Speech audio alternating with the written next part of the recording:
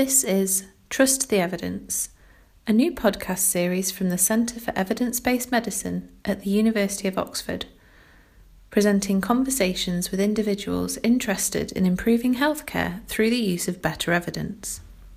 I'm very lucky today to have Steve Woloshin and Lisa Schwartz, Professors of Medicine and Community and Family Medicine, but you're also Directors of the Medicine in the Media programme, is that correct? Yes. Okay, interesting. So I'd like to ask your first question is, you're really sort of experts and interested in the world of communication. How did you first get interested in that? I think it started when we were doing our fellowship, and we started to learn really about the evidence behind the things that we were doing. And it was kind of shocking for all the things that we really believed in. You know, we believed that screening was love. We believed that, that we were doing all these great things for people. And then we started to realize that things were much more complicated than that. And we were shocked that we had just finished our training and we didn't really know that. And I think we started to become really interested in trying to communicate that both to the public and to our own community. Well, we really, also as we tried to read the evidence, I think we realized how poorly trained we were in understanding evidence. Even basic stuff. I think I had one EpiBio course in medical school, which I don't think I paid attention to. And so really, I was reading things and I didn't really know what was going on, and asking people and not really being clear that they understood what they were saying when they were trying to answer me. And so it really got us inspired us to work hard to try to figure out how to understand and, these basic statistics. And then if you understand things, then you can explain them. If you can't understand them, you can't explain them. I've got your book here, which is Know Your Chances, Understanding Health Statistics, what interested me about this book is, this is not just a usual book. You actually went out and did a trial of this book. Yeah. Yes. Yeah. Well, it's funny. So we got a grant, and and one of the things we had to do in the grant was to convince people that anybody would want to read a book about statistics. And not only did we want them to read it, we wanted to prove that it taught people something. And it did. And we tested it in two different groups of people. One was people who were really motivated about their health, who came to a community medical school series, and then in a lower educated population who we thought would really need it because they would have more limited skills. And so the two populations, people who really needed it and also people we thought would be interested in wanting it.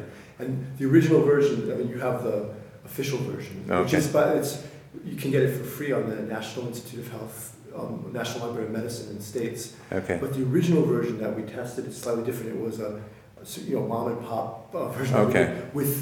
I like it in some ways better because it has cartoons that I drew. But the book, we really wanted the book to be accessible to people. So we tried to be very careful about the language that we used. We built in quizzes so people could track their progress. And we put in, where they could go for more information. So we really wanted this to be a book that people would enjoy reading. It wouldn't be like going to the dentist, even those statistics, and really could see that they were learning. So if you took the core competencies, if you like, if you said, look, actually, I'm going to go out there and teach the public a bit about knowing your chances, risk. What do you think are the key sorts of bit of that curriculum, if you like, that individuals need to know, particularly in this modern world of the post-fact world, as information is greater, there are more problems with facts than ever. What do you think are the core competencies in terms of knowing your numbers or your chances? Well, the first thing is knowing that you need to know some numbers. But it's not just it's more than numbers. It's the book largely focuses on numbers, but there's other things in there as well, because you need to know something about the credibility of the information, the source of the information, all that sort of stuff. But when it comes to numbers, get numbers, because a lot of times people will only hear sort of qualitative statements or know, they just assume that interventions work really well for everyone. So the first thing is about getting some numbers. And we talk a lot about the form of the number, because there's many ways to say the same thing, and some are more understandable than others, some are actually quite misleading. So we try to teach people how to get down to absolute risks and understand what kinds of questions to ask to make sure they can get them. Let's just pick up on that point. In fact, this concept of absolute versus relative. I mean, I got up this morning and it said if I cycle to work, which is great, I do cycle, it said I've got a 50% chance of reduction in my chances of heart attack, stroke and cancer, which is one of them classic statements, isn't it? Because you get hit by a bus. On the way. Die from a competing risk, yeah. But there's a big issue, isn't it, in absolute versus relative and how that's used by the media to portray big effects, if you like. Yeah, right. I mean, that's an example we use in the book. We use an example of a coupon or a sale, and you get 50% off on any item. And we say, well, that's great. But wouldn't you care where you go? Like if you go to a store that's selling Ferraris, that's a big savings. But if you're going to a store where they sell like gum, right? And so one of the cartoons is a chicken, and he went and used it for the gum. Yeah, okay. So he was not a smart chicken. You were involved in the drug facts books, is that right? Right. Well, actually, one of the things that we started to realize about the evidence, particularly about prescription drugs, is, I mean, in the U.S. we have direct-to-consumer advertising about prescription drugs, and the ads just make it look like every drug is a miracle. Okay. And the side effects are buried in long laundry lists. They're not prioritized. And we had done a study looking at the ads, and the thing that was just amazing was just how infrequently they ever gave numbers about how well the drugs work. And so what we thought was that you could make simple data tables where you showed people with absolute numbers the benefits and the side effects prioritized into the serious and the symptom side effects, so that people could understand really what's this drug going to do for me and how might it hurt me. And we worked for maybe 15 years to get FDA to put them on drug ads. It hasn't happened yet, but we're still hoping. But did it get you trialled it on some medications, didn't you, that actually you could have get sort of like the number needed to treat alongside the benefits and the harms, and did that improve understanding? We tested a comprehension of drug facts boxes in a general population, and actually was a national representative. In a randomized trial, and we showed like a standard drug which has all the problems that Lisa said, versus one where we replaced this mandatory small print list of information that the FDA requires with a drug box, and we showed that there was a substantial improvement in comprehension. The way we measured it was we chose two drugs that had similar side effects, but one was objectively much better than the other. So there was a clear choice. All things being equal, you'd want drug A, not drug B. Mm-hmm. And compared to people who got the standard drug ad, was it 70% of people using the drug facts box version chose the right drug, and I think 30% chose. So it was a big difference, and this was a real national. And that's a hard task. So you have to look at two data tables and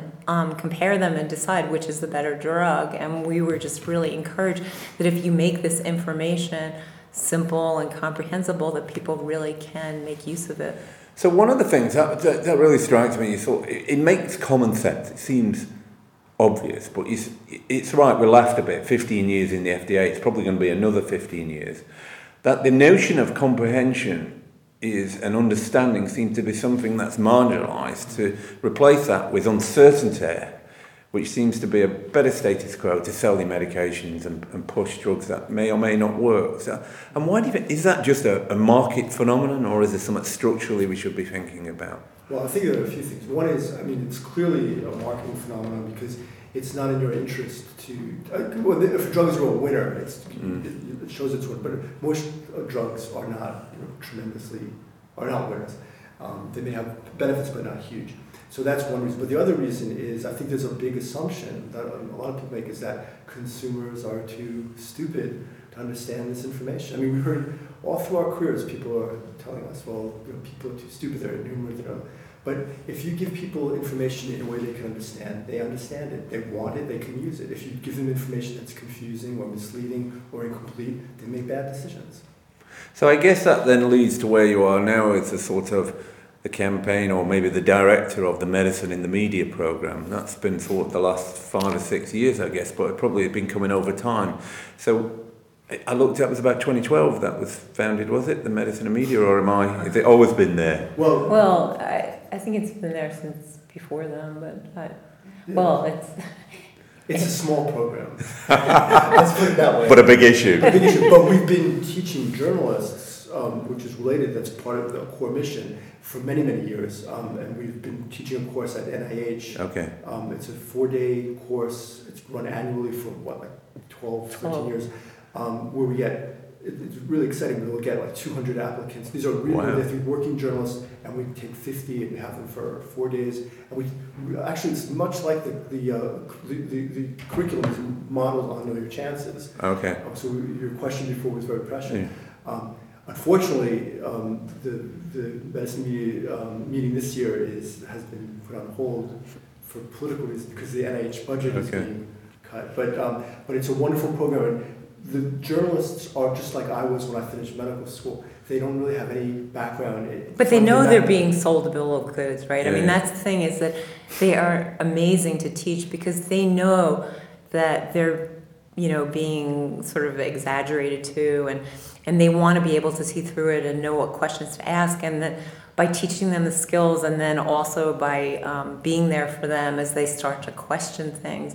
I think one of the most exciting or gratifying emails that we got was from a national television producer, and she had argued this hopelessly confounded study about hair dye causing cancer off the news. And, that's something you'll never hear about, but sometimes that's absolutely the best outcome, to be able to argue bad science off the news. So what would be the one bit of advice to journalists out there or people who are writing about research or findings? What would be your one critical thing that they should do, apart from come on your course, which is maybe next year when the NIH gets its sense again? What would be the one thing that they should do? I think they just need to ask hard questions about what's the science behind this claim and how good is it, and then to ask, and what are the numbers? And I think that by asking a few basic questions, you usually can start to uncover, or sort of the lies start to unravel. So one is, we tell them to be as skeptical of medical stories and medical research as they are of politics, to use the same level of skepticism to question everything. And then the second thing is, I agree with everything you said. The other thing I would add is, if you talk about the benefit of an intervention, you have to talk about the harms. And you need to give the numbers, and you have to give the numbers in the same way for the same time frame, because it's really easy to distort things by these simple, it seems so trivial, but little changes in how you say things can really change perceptions. Wow, that's really interesting. So basically we've gone to a point that you have to be skeptical of research as politics, talk about the benefits and the harm. Every drug isn't a miracle, and screening is definitely not love. Thanks to Steve and Lisa. That was a great, interesting interview. Yeah. Thank you very much. Thank you very much. Brilliant. Thank you for listening to Trust the Evidence. If you liked this episode and would like to subscribe to our podcast, please visit www.cebm.net or find us on SoundCloud and iTunes by searching Trust the Evidence. See you next time.